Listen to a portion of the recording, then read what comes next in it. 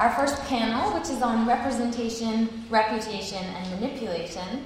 Our first speaker is Catherine Delafield, who is an independent scholar who's previously taught at the University of Leicester. She has published widely on life writing, including 2 very good monographs, Women's Diaries as Narrated in the 19th Century Novel, and Serialization and the Novel in Mid-Victorian Magazines. And she's also published articles and essays on life writing as well. Today she'll be speaking to us on a paper entitled Our Concerns in Distant Quarters, Silence in the Letters of Jane Austen and Frances Burney. Thank you. I'd like to thank Karen for setting up this paper rather well, because I'm talking quite a bit about letters absent and present also. So at the moment of writing, the letters of the novelists Jane Austen and Frances Burney were ostensibly private. But both women were conscious that a letter was not a wholly private communication, and indeed exploited that fact. Ostensibly, their letters formed part of a domestic family responsibility, one which Austen termed Our Concerns in Distant Quarters, and the letters negotiate their life-writing existence as a kind of shared news bulletin within their family circles. As recipients, or later custodians of the letters, the families have influenced the perceived life paths and life writing of these women, and this despite the relative fame and celebrity of Austen and Burney in their own right. The silence in the letter archive of 2 well-known women writers was created by the conditions imposed on their life writing at the time of preservation and of publication. Celebrity brought scrutiny.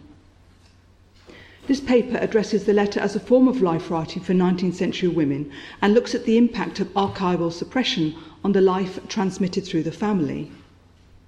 Silences are not just for women unknown to us, but also created by this paper trail of undervalued documents, and by the final word exercised by families over the created narrative.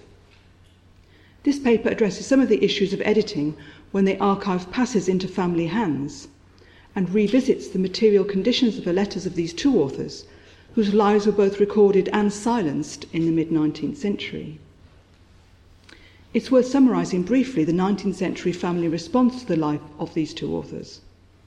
The letters passed into the control of female family members, a sister and a niece, who became literary executors in 1817 and 1840 respectively. Jane Austen died in 1817, and a biographical notice by her brother Henry accompanied the first edition of Persuasion published the following year. This included in a postscript extracts from 2 letters. In 1870, James Edward Austen Leigh's memoir appeared, using 36 more letters, 10 of which were to Austen's sister Cassandra, who had died in 1845. In 1882, the Kent branch of the family came into possession of some 79 letters to Cassandra, along with 10 others which had been stored for nearly 30 years by Austen's niece Fanny. These were published with copious commentary by her son, Austen's great-nephew Lord Brabourne, in 1884.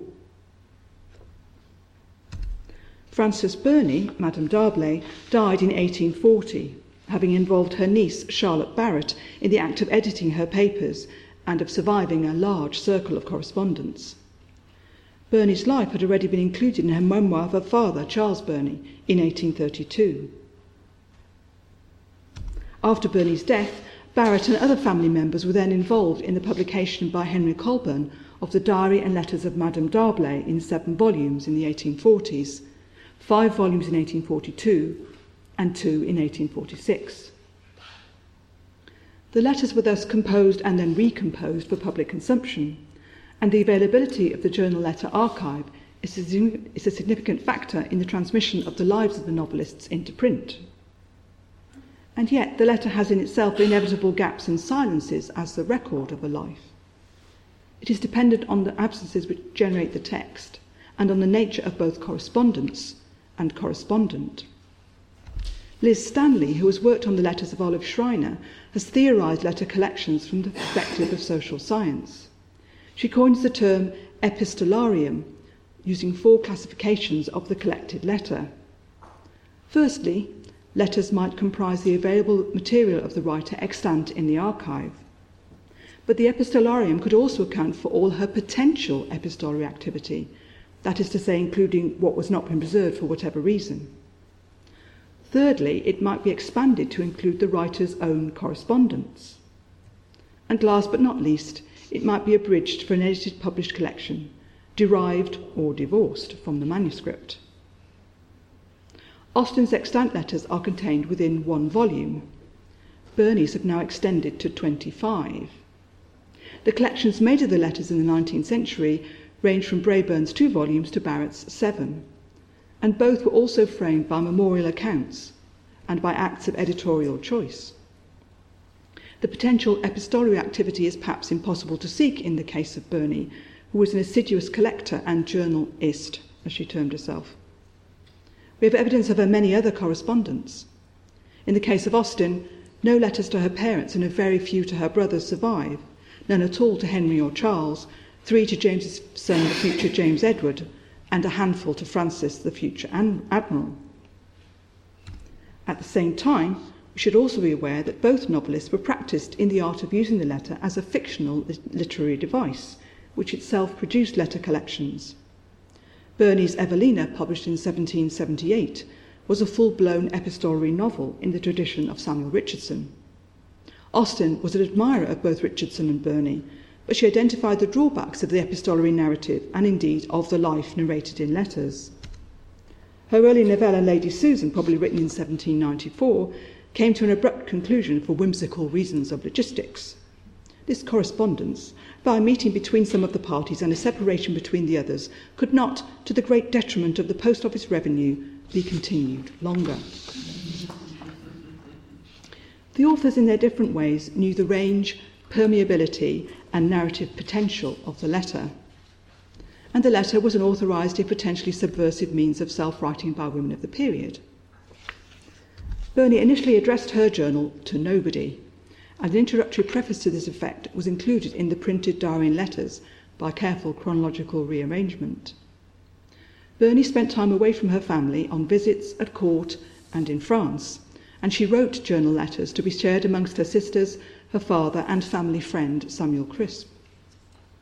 Austen was separated from her sister during trips to the Knight family in Kent, but Cassandra, according to her niece Caroline, burnt the greater part of their correspondence 2 or 3 years before her own death. The relative size of the resulting archive is significant for the life-writing which results. Austen's surviving output of 163 letters has been described by John Mullen as compacted obscurity. It has nonetheless generated many biographies since the letters were released from family control in the late 19th century. On the other hand, 10,000 Burney documents are still being recovered by the Burney Centre at McGill University. And this is after Burney reviewed and edited her vast hoards of material in the last 20 years of her 87-year life. When threatened with their loss in 1815, she described them as my letters of all my life. And so the letters of the 2 novelists have been given a narrative form by the act of publication, despite, or perhaps because of, the actions of archival suppression. The first known letter by Jane Austen to Cassandra, dated the 9th of January 1796, begins thus with apparent, but we assume accidental design. In the first place, I hope you will live 23 years longer. An innocent, unaffected and sisterly beginning. The letter first appeared in print in the 1884 edition of Austen's letters, having been bequeathed to Fanny Knight in 1845. It is believed to have been sold in 1893 by the family of the editor of the letters, Austen's great-nephew Lord Brabourne, but no manuscript copy has since been traced. Other letters have resurfaced after following this same trajectory, such as one which made headlines in the Daily Mail late last year. The Torquay Natural History Museum announced it was selling a letter from Jane to Cassandra, which contained the first ever reference to Pride and Prejudice under its original title of First Impressions, in epistolary form, of course. This letter, dated January 1799, survived Cassandra's cull, which occurred at about the time of the Burney Barrett publication in the 1840s. After the 1893 sale, the 1799 letter became part of a collection of 4,000 documents owned by Hester Pengelly, daughter of the founder of the Torquay Museum. After her death in 1934, the collection was gifted to the museum and remained uninvestigated until 1989, when the manuscript of the letter then came to light. By contrast with that simple birthday greeting, the first volume of Burney's Diary and Letters, published in 1842, begins with the publication of Evelina. This year was ushered in by a grand and most important event. At the latter end of January, the literary world was favoured with the first publication of the ingenious, learned, and most profound Fanny Burney. I doubt not, but this memorable affair will in future times mark the period whence chronologists will date the zenith of the polite arts in this island. This was a design planned by the publisher along with Barrett because of the volume of material and need to make an impact. I've written elsewhere about the framing devices contributed by the editor, the publisher, and by Burney herself, and about the swinging backlash against Burney's apparent representation of herself in these first volumes. The suppression of the juvenile writings, which predated this entry, was based on commercial decisions, but their absence added fuel to the fire of criticism about Burney's self-representation. In fact, Burney set herself up as a kind of family chronicler in the earlier writing, using a similar mock heroic tone. She wrote, for instance, on the 20th of February 1774, "But for my pen, all the adventures of this noble family might sink to oblivion," although you only know this from the subsequent editions of the early journals. Burney also erased parts of her life in response to family considerations, as Barrett called them. Thus, for instance, the whole journal for the year 1776 was destroyed. The whole of what was written of this year is upon family matters or anecdotes, and I've destroyed it in its totality. She and Barrett were concerned about references to her fraught relationship with her stepmother and to the scandalous incident of her brother Charles being sent down from Cambridge for stealing library books. Sometimes it seems to have been easier just to burn the lot. The fictional editor of the novel Evelina describes the editor of letters being happily wrapped up in a mantle of impenetrable obscurity, and the lives of Barrett and of Cassandra Austen were themselves obscured by their various actions as editors. I've suggested previously that the way they handled their texts, as inherited in the 1840s, were not wholly unconnected. Other lives, too, were suppressed for reasons of propriety, such as that of the fiancé of Burney's deceased son, Alexander. Mary Smith lived with Burney during the last years of her life and petitioned to be excluded from the Diary and Letters. The letter form could easily exclude her, of course, because she was inevitably present, and so not a correspondent, valued or otherwise. It is in the letters of Charlotte Barrett, undervalued and incomplete in the British and New York public libraries, that we discern the knowledge which was not printed for family reasons, that despite being engaged, the sainted Alexander was also keeping a mistress. Barrett as editor was in many ways struggling with the tensions later identified by Elizabeth Gaskell in her Life of Charlotte Bronte, written the following decade.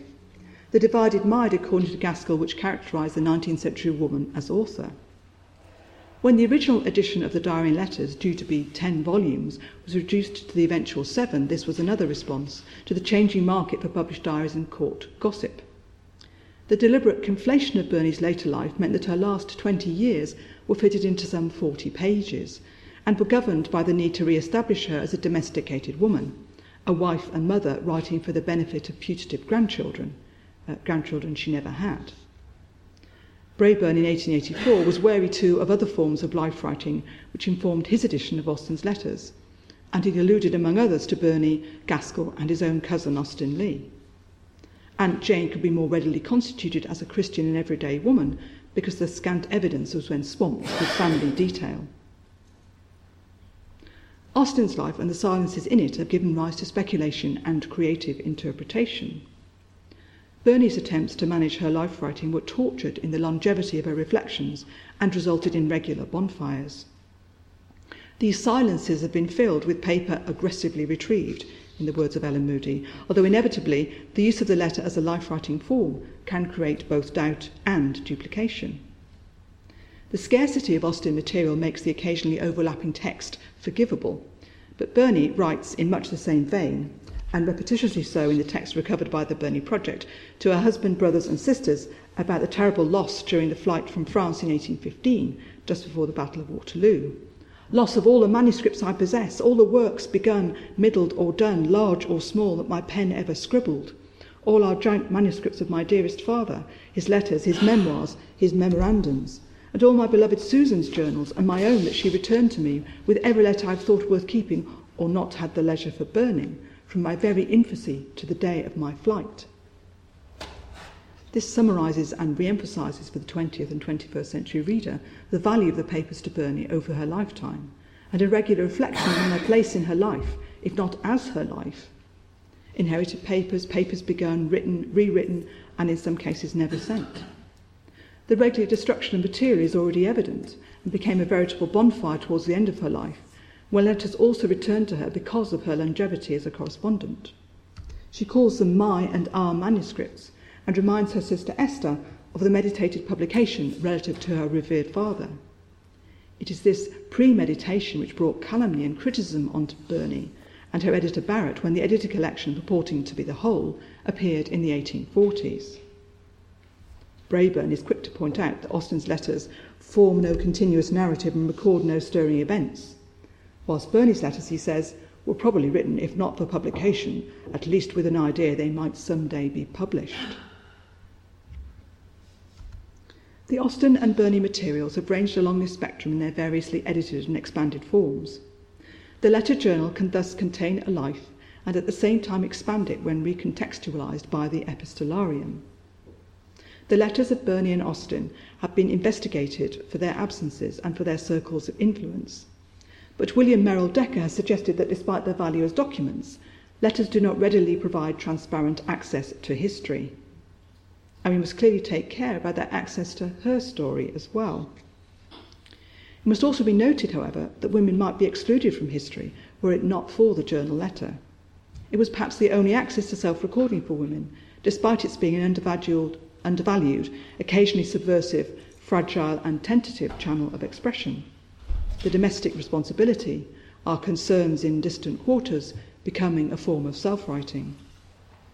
But letters were then hijacked by subsequent generations for the purpose of refashioning an image no longer palatable within the family circle, a circle of churchmen, MPs, and Victorian spinsters or widows, to name but a few of the family members who had control of the Austen and Burney archives, who, having tried to fashion them, then sold them and dispersed them to open up further the gaps and silences which can only be recovered through forensic investigation, whose traditions have overtaken the voices of the women who were published authors, although only within certain terms, when writing safely domestic letters under wraps, on writing slopes and within drawing rooms. If the epistolary novel has, as one critic terms it, temporal doubleness, how much more will the edited, preserved and family-tailored letter collection evade final definition and veracity in its character as self-representation? Burney was constructing an image, as was Barrett, and indeed as was the publisher Colburn. In 1818, Henry Austen used the publication of Persuasion and Northanger Abbey to begin the process of life writing, which obscured Jane Austen's life as a writer, and James Edward Austen Leigh composed his memoir of her in order to domesticate and diminish her place as a creative artist, although at the same time he could not resist releasing the manuscripts of her unpublished works, including Lady Susan, with the reprint of the memoir in 1871. The editing and recirculation of the Austen and Burney materials provides many examples of a type of hostage letter, created by the sale of the original document, which is then revalued for textual presence and for reasons of celebrity and authorship, but not for context, content, or place within her story. The letter as a piece of life writing occupies this dubious hinterland. It might record or pinpoint an action. It might provide an opinion at a given moment. It might translate feelings into words, but only for a given correspondent. Burney was writing for an audience, and often with a view to publication, and this could not be withdrawn from the text, even had Barrett wanted it. Burney's life has become engulfed in the uncertainties of a genre with a complex thread of existence, and Austen's life has been woven out of threadbare materials into diverse accounts of a woman whose personal voice is mitigated by fiction and by the generic instability of the letter form. Caro Howell, director of the London Foundling Museum, has pointed out just recently that history is so rarely told in a female voice. She was talking about an exhibition of the written petitions of so-called fallen women, asking for their children to be taken into the care of the Foundling Hospital. Despite being part of respectable families and their networks, the care taken of the archives of Austen and Burney suggests that their voice, their image, their brand, if you like, had also to be suppressed and managed within the family archive. At the same time, It was dispersed and put into the marketplace once the work of family mythologizing was done. Their lives and documents as women were subject to control, valuation, appraisal and containment. Written to and so owned by the family, their lives were reappraised by celebrity. The gaps, fissures and silences made public by a recording device which operates in a no-man's land of audience and communication channel, ranging from nobody to the novel-reading public. Rosemary Bodenmeier has written about the unintentional plots created by the reading of private correspondence. She calls for a respect for the writerly fictionality of letters, and so cautions against their use as a key to personality. I have here suggested that silences are not just for women unknown to us, but are also created by this paper trail of undervalued documents, and by the final word exercised by families over the created narrative. Volume and longevity left Burney without a shape for her life, which was then created by suppression and excision. Paucity of material and a one-sided, one-channel correspondence allowed the cryptic absences in Austen's life to be filled with the suffocation of family detail. Both had to be memorialised and silenced as domestic women in the mid-19th century, despite the evidence of their published works. Burney might indeed have been writing of this predicament in a letter to her husband from Brussels, when she finds herself short of clothes after the flight from Paris. Ceaselessly but too late, I regret not having had a better foresight of migratory destiny. Thank you. Thank you, Catherine, for a really interesting paper. We'll hold off on questions until the end. Our next speaker will be Sonia di Loreto, who comes to us from the University of Torino, where she's an assistant professor of American literature. And she's the author of a monograph on the literary public sphere in 19th century America, which has an Italian title that I won't try to pronounce. And her most recent research focuses on the transatlantic epistolary exchange, which will fit in very nicely. Today, she'll be speaking to us on a title called The Memoirs of Margaret Fuller Ossoli, Translation, Erasure, and Critical Work in the Archive. Thanks for being here. Thanks to Alexis and Lindsay for putting together this great conference, and I apologize for my coughing. So what I will present today is part of a larger research project on the idea of a transnational multilingual archive, and I can say more later. And I will appreciate any feedback and thoughts that you might have on what I will present. My starting point today will be the Memoirs of Margaret Fuller Ossoli, which is a publication that three of Margaret Fuller's American friends, namely Ralph Waldo Emerson, William Henry Channing, and James Freeman Clarke, put together soon after Fuller's death. And here, so this is Margaret Fuller, this is the publication, and these are our men, Emerson, Channing, and Clarke. Fuller was somebody who will now define a public intellectual. She grew up in Cambridge, Massachusetts in the early 19th century, became editor of The Dial, the Transcendentalist magazine, and while for many decades she was mostly remembered for being the only woman in the Transcendentalist circle of men, such as Emerson, Thoreau, and Alcott, in the last decades she has acquired recognition for, in fact, distinguishing herself from their cultural trajectory, not only for her feminist work, but also for her authentic interest in the international landscape. After publishing Woman in the 19th Century, she started a regular collaboration with Horace Greeley's newspaper, The New York Tribune, living in New York City, observing and writing about the social landscape of the city. In 1846, finally, her dream of visiting Europe came true in the form of an assignment for the newspaper, and she became the first American woman to work as a foreign correspondent.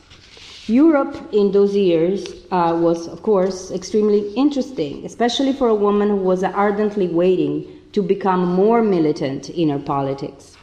After visiting England and France, she settled in Italy, supporting and participating in the political experiment of the Roman Republic in 1849. She went on to marry one of the young Guardie Civiche, an officer of the Republican militia, and had a child. These two things not necessarily in this order. After the demise of the Roman Republic, and after a lot of soul-searching about what to do next, she, with her husband and child, decided to go back to the U.S.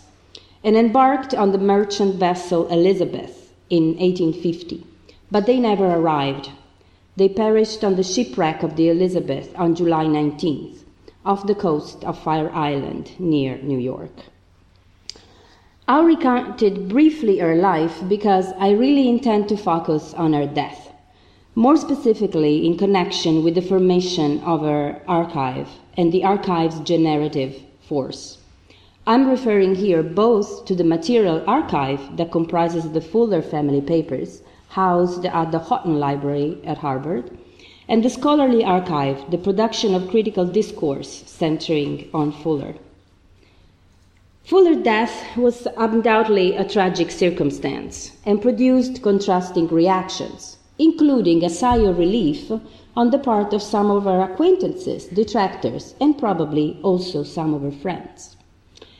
Even before her ill-fated transatlantic crossing, one of her closest friends, Rebecca Spring, with whom Fuller had shared part of her travels in Europe, advised against moving back to the U.S. In one of her last letters to Fuller, Spring exhorted her to reconsider her project of returning, and I quote here from the letter, "I must now say my most important thing and stop, and that is that much as we should love to see you, and strange as it may seem, we, as well as all your friends who have spoken to us about it, believe it will be undesirable for you to return at present.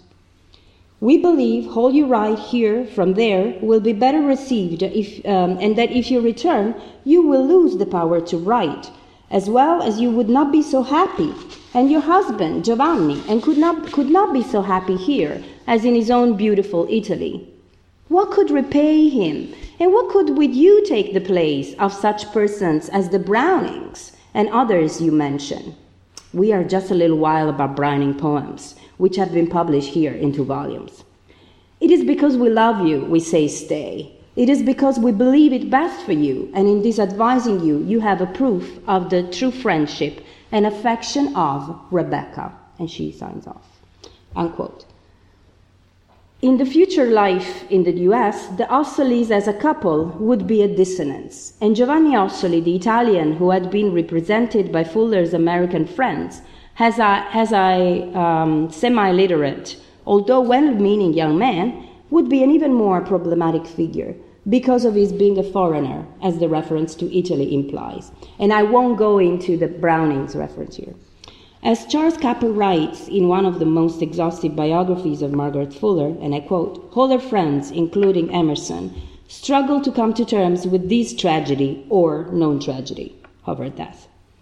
Anyway, however they treated or considered the event of Fuller's death, it is certain that her family and friends tried to recover whatever they could from the shipwreck, including all the writings that she was taking with her. The manuscript that Fuller had just finished on the revolutions in Europe, and that she had mentioned in her numerous letters to family members and friends, was, along with Fuller's and her husband's body, the most searched object from the wreck. Emerson sent Thoreau to camp the beach, look for and inquire about the Ossolis' remains and belongings. As it will become apparent from all the reports and from Thoreau's notes, he mostly tried to stop scavengers to get hold of things they would not value. Thoreau's notes from those days have been recently acquired by the Houghton Library at Harvard. I don't expect you to read that. It's just for comfort. They've become part of what I will term the archive of Margaret Fuller's ghost manuscript. Fuller's death, and especially the void left by the absent manuscript of the European revolutions that was never found or recovered, generated an archive made up of fragments, objects, and texts collected from various correspondence and recovered from the shipwreck. Soon after Fuller's death, and more specifically once it became clear that neither her body nor her body of works would be returned to her family and her public, some of her closest friends started planning and working on what will be published in 1852 as the Memoirs of Margaret Fuller Ossoli. Since there was no manuscript to keep Fuller's intellectual legacy alive, the memoirs came to life. The collective effort of gathering material for the memoirs, which included also asking correspondents to send Fuller's letters and to send these packets of letters to them, allowed and initiated the creation of the material archive that now exists. It seems to me that the two major forces behind this archive are the silent ghost of the manuscript and the memoirs. The object of the memoirs and the missing object of the ghost manuscript embody two kinds of silence, and it would be germane to our conference today to ponder on their characteristics and the methodological challenges that they pose for scholars absorbed in archival work. In the case of the ghost manuscript, the silence is the absence, the regretful loss of a definite work by Fuller, a work that possibly would have fused her intellectual endeavors with her life passions. The memoirs, instead, suggests another type of silence, the silence of the suppression and erasure, the silence of the substitution. But let's look more closely at the memoirs. As I have already mentioned, this work is the product of some of Fuller's American friends, with whom she had continued to correspond throughout her stay in Europe. Almost immediately after her death, they responded to Horace Greeley's urge to provide an official version of Fuller's life and writings. In fact, Greeley actually suggested the editorship of Fuller's papers to Emerson already in a letter dated July 27th. The shipwreck was on July 19th. The shared critical perspective on this work is that it is a ruthless cut and paste of fragments of letters sent or received by Fuller, pieces of her writing, with quotation from other works. And I will just show you briefly some example of the editor's work on the letters, so the markings. It is indeed not only offensive to our current perception of censorship and authorship, but also to a serious consideration of Fuller's real contribution to American culture. This, for example, is a letter to her brother, and so it was all marked with passages that had to be reproduced in the memoirs. In fact, the work that resulted in the memoirs is flat in the sense that the historical depth of the epistolary exchanges was evened out, and it is homogeneous because the multiplicity of languages typical of Fuller's writings was normalized and standardized, and everything was turned into English. In one of the earliest studies on the memoirs, by an essay by Belgail Chevigny entitled The Long Arm of Censorship, Myth-Making in Margaret Fuller's Time and Our Own, published in 1976, she warned about not only, and I quote, the compromises the editors made with their texts, unquote, but also her own time's urge to temper Fuller's free individuality. While Chevigny mostly dwelled on the political and moral challenges, and I quote, that Fuller's life posed, unquote, noting the memoirs' editors' persistent effort by omission or addition to make over the moral image of Margaret Fuller, especially in the two areas of sacred and profane emotion, or religion and passion, unquote, I would like to turn my attention to another issue, the problem of the multilingual status of Fuller's writings and the question of translation. When discussing Fuller's major innovations in the 19th century American culture, Colleen Boggs emphasizes how Fuller's posthumous works are all missing one important trait, the practice of translation. And I quote from Boggs here. The literary loss extends to her publications and surviving manuscripts, which were disemboweled by a group of her friends. Their primary aim seems to have been to repatriate Fuller by erasing the central feature of her theory of a multilingual American literature, that is, translation. Fuller had been known in her lifetime as a translator, but her literary executor, her brother Arthur Fuller, purged books of the translations they contained, and their book-length translations passed out of print, unquote. One of the examples of the glossing over the linguistic richness of Fuller's epistolary exchanges is her correspondence with an Italian aristocratic lady, Costanza Arconati. When the two first got acquainted, and during the first stage of their friendship, the women would write in French or in English. Later on, however, they started to communicate in Italian, once Fuller settled in Rome and in Florence. In the memoirs, the only language transpiring from this correspondence is English, with only one sentence in French used by Emerson as an epigraph to one of the chapters. The switching in languages that marked not only Fuller's increasing fluency in Italian, but also the increasing intimacy of the two friends gets erased in the memoirs. If a preoccupation, maybe, concerning the audience of the memoirs, who would have probably preferred to read the text only in English, perhaps inspired the editors to discard everything that could not fit the national frame that they designed for Fuller, others, more private concerns, guided some of the other editing labor. And this is the letter I'm referring to. In a letter from Paris written by Fuller to Emerson after having met Thomas Carlyle in England, and it was written in 1846, one has to face the heavy marks left by the editors of the memoirs that once and for all hid what was written by Fuller. Emerson and Carlyle had a long history of epistolary exchanges and collaboration, and Fuller, in her letter, spoke very candidly about Carlyle.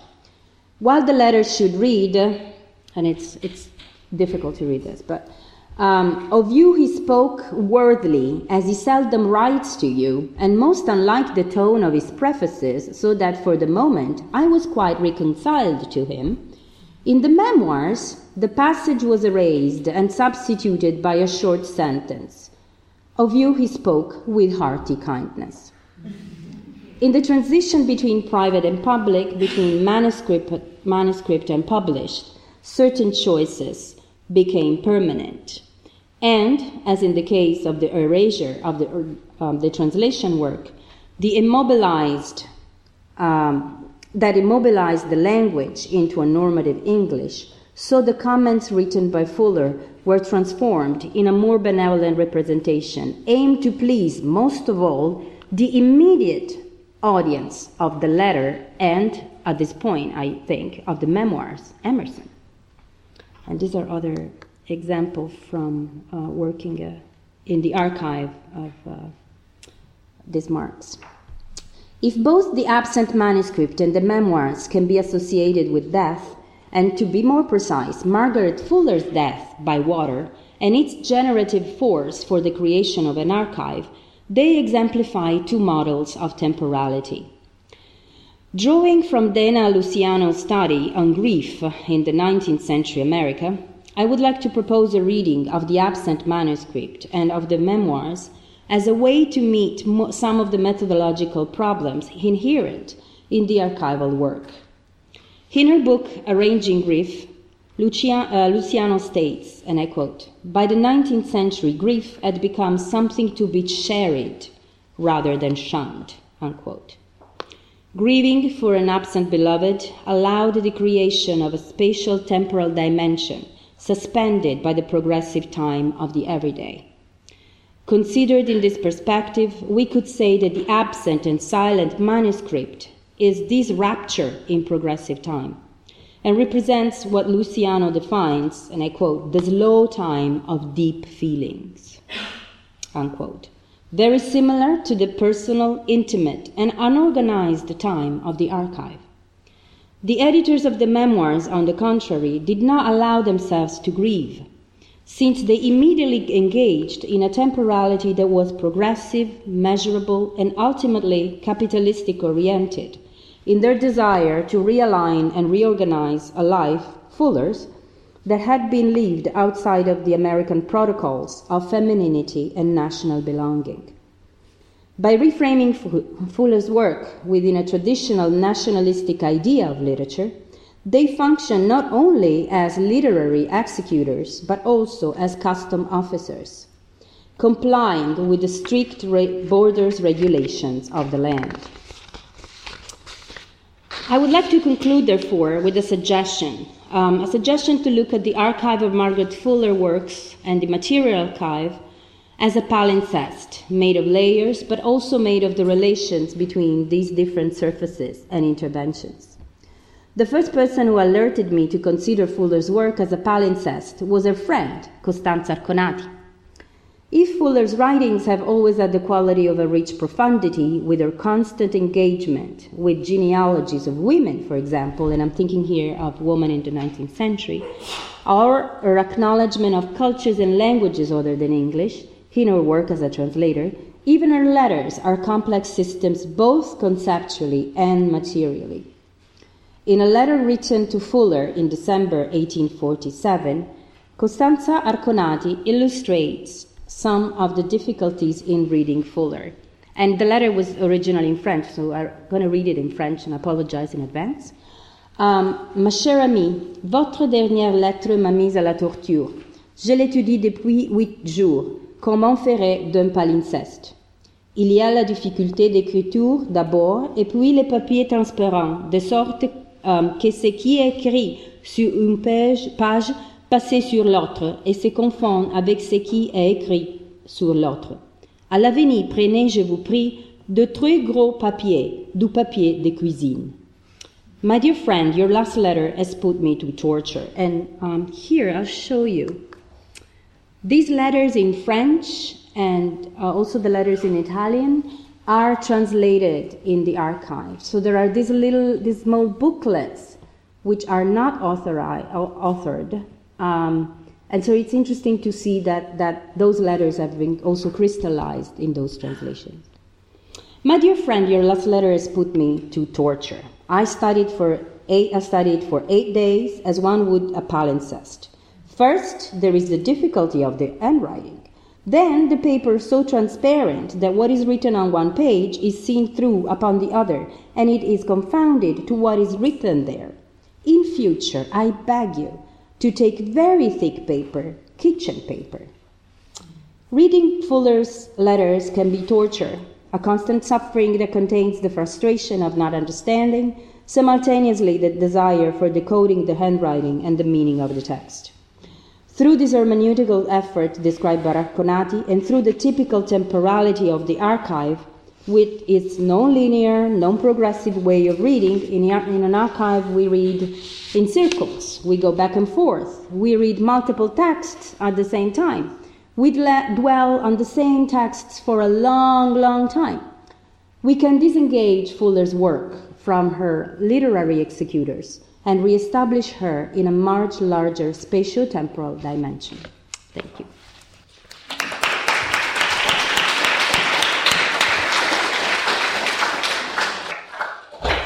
Thank you very much, Sonia. We now move on to our final speaker of the panel, Baptiste Moniez. He has a PhD from Canterbury Christ Church University, where he focused on biographies of missionary women from 1895 to 1916, who he argues were portrayed as adventure heroines as much as Christian exemplars. And today I believe he's speaking to us about one of them. And his paper is titled, "One of the Most Heroic Figures of the Age, Representing Mary Mitchell Slessor." Okay, so I just would like to say that this is part of a larger work I'm currently researching, and also that it is the whole material that you will have during this session, only this handout for those who are fortunate enough to possess one. I'm sorry, I seem to be a bit short of them. I didn't expect that size of the audience, I must say. So this paper will focus on the representation or the misrepresentation of Mary Mitchell Slessor, who was born in 1848 and died in 1915. She was a Scottish missionary to Nigeria from 1876 until her death. So she was a missionary for the United Presbyterian Church, and she probably still today is one of the most famous Scottish missionaries and perhaps also public figures to this day still. And I'm talking about her first biography, Mary Slessor of Calabar, Pioneer Missionary, which was published in 1916 by William Pringle Livingstone. So he was editor of the record of the United Free Church of Scotland. And the United Free Church of Scotland, in short, is the association of the United Presbyterian Church with the Free Church of Scotland. So Slessor was at first associated with this United Presbyterian Church, and that's how this other society came to publish her biography. What I want to say in short is that he represented her in two different fashions. First, as a loving mother, and I think this point should not be questioned because it is very much agreed on in later biographies and researches and so on. She adopted several children, partly because they were abandoned in the bush. And so the mission compound, wherever she was, because she traveled a lot, were full with children, so to speak, according to several biographers. And we can still see today statues of her with children in Nigeria. So she was famous for that. The local population named her in the local tongue Mother to All People. So I think that's an establishment. Very well.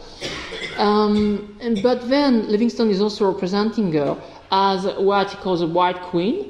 And this was a representation of her which was famous in biographies up until the 1950s, after which biographers rarely speak so much of it, and they turn again to her as a loving and caring mother. But this second portrayal of her as this white queen strikes quite a dissonance, a sharp discordance, I would say, with the first one of a loving mother, because she's represented then as being impassioned, quite violent and aggressive with the local population, and also very much sarcastic with them. So I think it's this last point on which I'd like to focus with you. And this paper is intending to show, in short, that he misrepresented her life. And the silence in the archive, which is the title for today, is not only the silence of her letters, which I am somewhat quoting in a moment, but also the silence of whom she was. I think she was censored up to a point, if I might say, because her life in the book is not necessarily what it was in reality, and Livingstone is cutting, if I might say, some parts of her, some essential elements of the missionary. And these are two aspects which I'm focusing on right now, and I think they are quite complementary. By talking about silence, it's not only the silence of the letters, but really of whom she was or she was made to be. So that's what I really like to say. So now I can say that she was thought to be the woman Livingstone among the missionaries, or again the most remarkable woman missionary of her age. And I will really skip over her childhood, mainly because most biographers agree with Livingstone. They just of course, give further insight on her first years, and this is also a fascinating period of time for whomsoever should be interested in her. But I think this is not the most relevant today. So let us simply say that she was born in the suburbs of Aberdeen in late 1848 to a shoemaker and a weaver. And when she was 11, she was compelled to enter weaving factories herself because she had 5 siblings and she was the eldest daughter. And so, of course, she was much in charge of them with their mom. So Livingstone writes that in time her wage was indispensable for the support of the home, and eventually she became its chief mainstay. And you can read on the handouts that he sums up her life as follows. Her home life. Her life was one long act of self-denial. All her own inclinations and interests were surrendered for the sake of the family, and she was content with bare necessaries so long as they were provided for. As I said, most biographers agree, so we'll not dwell on that point. Let us say that she was a wild lassie according to Livingstone, and to herself, in fact, and to later biographers, she was a tomboy, or the toughest of a tough breed of girls. And then she moved to Nigeria in 1876, and in 1880 she was given charge of her own mission station. And well, Livingstone writes that she was practically her mistress, and this was important for her, and he explains in short that she wanted to live most of her wages at home with her family, her sisters, and her mother. And so she took to living as an African. She lived in local huts while she lived alone with the children, which she had adopted, but she did not live in mission compounds like most of her missionaries. She ate local food. She was also known to walk barefoot, and additionally, she on occasions could stay for some time in harems with the chief's wives, although of course in an appropriate way for a Victorian missionary. But this is not something that would have been still very usual. So she wanted to understand them very much, but at the same time she did that for practical reasons, for the money. And so that's one of the reasons why she was so different from other missionaries. At the same time, it is known that she protected her children, the children which were foster children in essence. For instance, on one occasion she protected them from an hippopotamus at the risk of her own life, and also she could trample many miles at night in the bush or in the forest with wild beasts, and regardless of the weather, because she needed more medication or more milk for the babies. So that is part of what made her so particular, especially according to later scholars. And she was also unafraid to face armed warriors with bare swords and guns, because she wanted to spare an innocent's life or prevent a conflict. But then this is the part which I called on the handout the White Queen, and I read this extract, which you can read. She ruled many tribes. She came in contact with all the dignity and power of a queen. She subdues and controls the people who obeyed her like children. She was a woman who possessed an influence and a power over the Negroes unmatched in its way by that of any other white. So you can see that this is a mix of quotations, but what I want to emphasize here is the fact that this is recurrent throughout the biography. This aspect is really quite an important one. And this is where that becomes interesting for the censorship, of course, because I strongly suspect that Livingstone was intent on representing her as a proud British ruler for his audience.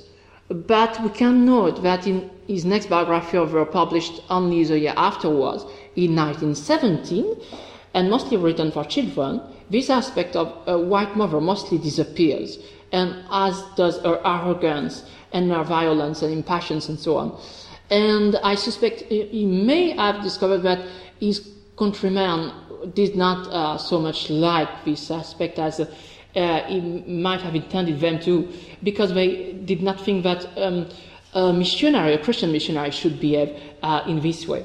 And so I spare you the details and extracts, but in essence, we can read in several parts of the book that she eat the local people, which she calls the natives, because she wanted to make them obey her, because they were disrespectful, because they kept talking while she was talking, and so on and so forth. It talks about muscular Christianity. And she held palavers or courts, local or customary courts, in which she acted as supreme and sole judge. And the fact was that in these moments, especially, she was very impassioned and irritable. And some scholars in 1970, Christian and Plummer writing together, explained that in fact she was very much bent on spreading the gospel around, because she wanted the people to know about Christ. And she was very frustrated because she could not do so when she was compelled by circumstances to stay with a particular tribe, because there were no, so to speak, reinforcement to take her place. And that was translated in real life as this impatience and this violence. And we can read this quotation here, which is taken from one of our own letter. There is a constant run of people from all around seeking advice and having palavers settled. And though this is the most important work, creating public opinion and establishing just laws and protecting the poor and getting a hold on the people, it is not a work I like. I only wish someone could come and take it up. And we cannot find this, of course, in Livingstone's biography. And I do suspect he didn't want to show that this white mother to all people, didn't like this work of establishing just laws and protecting the poor and so on, because it probably would not have sounded well off, so he thought. And this is a case, I suspect, of censorship in a way. And there's also, I was talking of censorship to her life. Well, let us read what Christian and Plummer tell us in 1970. Not all of Mary's fellow missionaries would have felt able to associate themselves with the customary courts.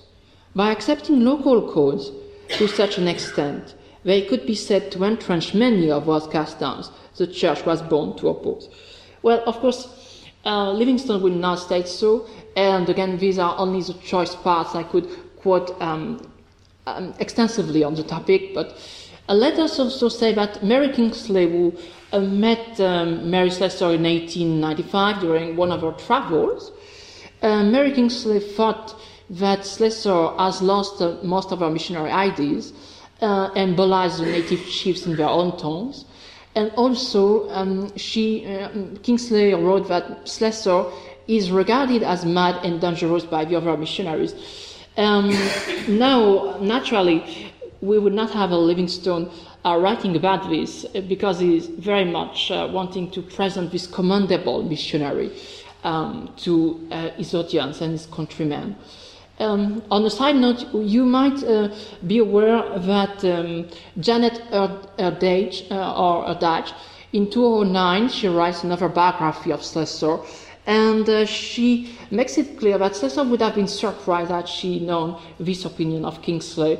She didn't think that she was thought mad and dangerous, and also she would just have said that she did not lose her missionary ideas, but she was just different from other missionaries.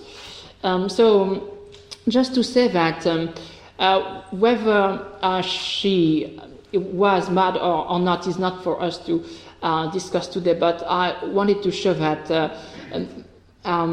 Mary Kingsley's opinion are also hers. And so it's just about saying what Livingstone will not say, because it's important if Kingsley could think that several missionaries thought that, whether this was real or not. But we can't know it through the first life account of her life. Well, it's quite significant. And I'd like to go with you through this quotation, which is, I think, very interesting.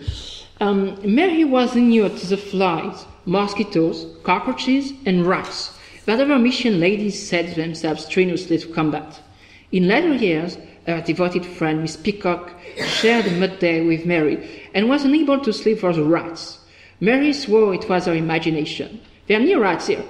But next night, pumped by a restless visitor, she flung out an arm in her sleep, out of habit crying, "Get out, you brute!" And when Miss Peacock came to breakfast with a black eye, was very penitent indeed.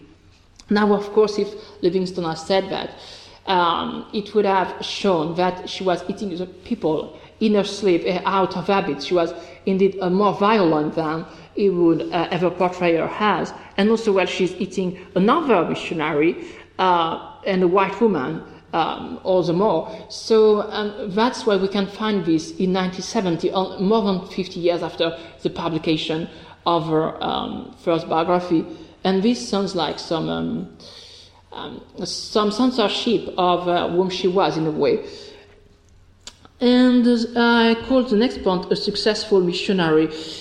This means basically that Livingstone thinks that she was successful, even though it was very difficult to see any results.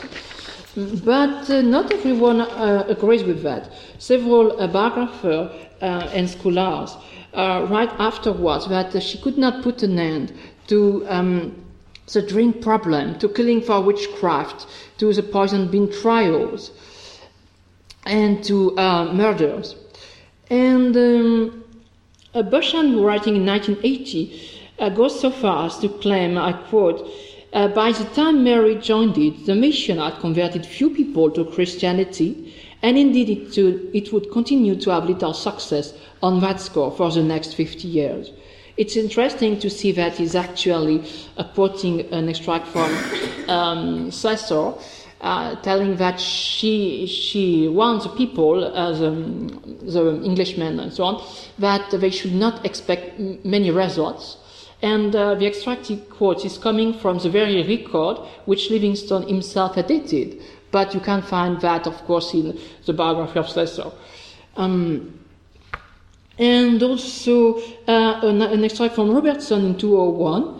They decided that allowing the white god into their lives was doing no harm and slotted him in alongside his contenders.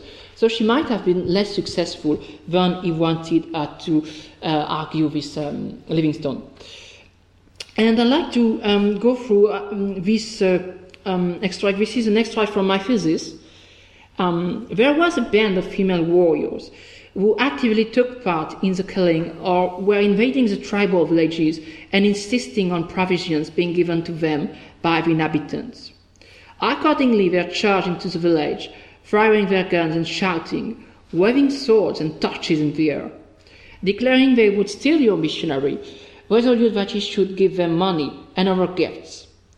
Slessor, who happened to be inside a hut with Miami, was all for going out there and giving these women a piece of her mind.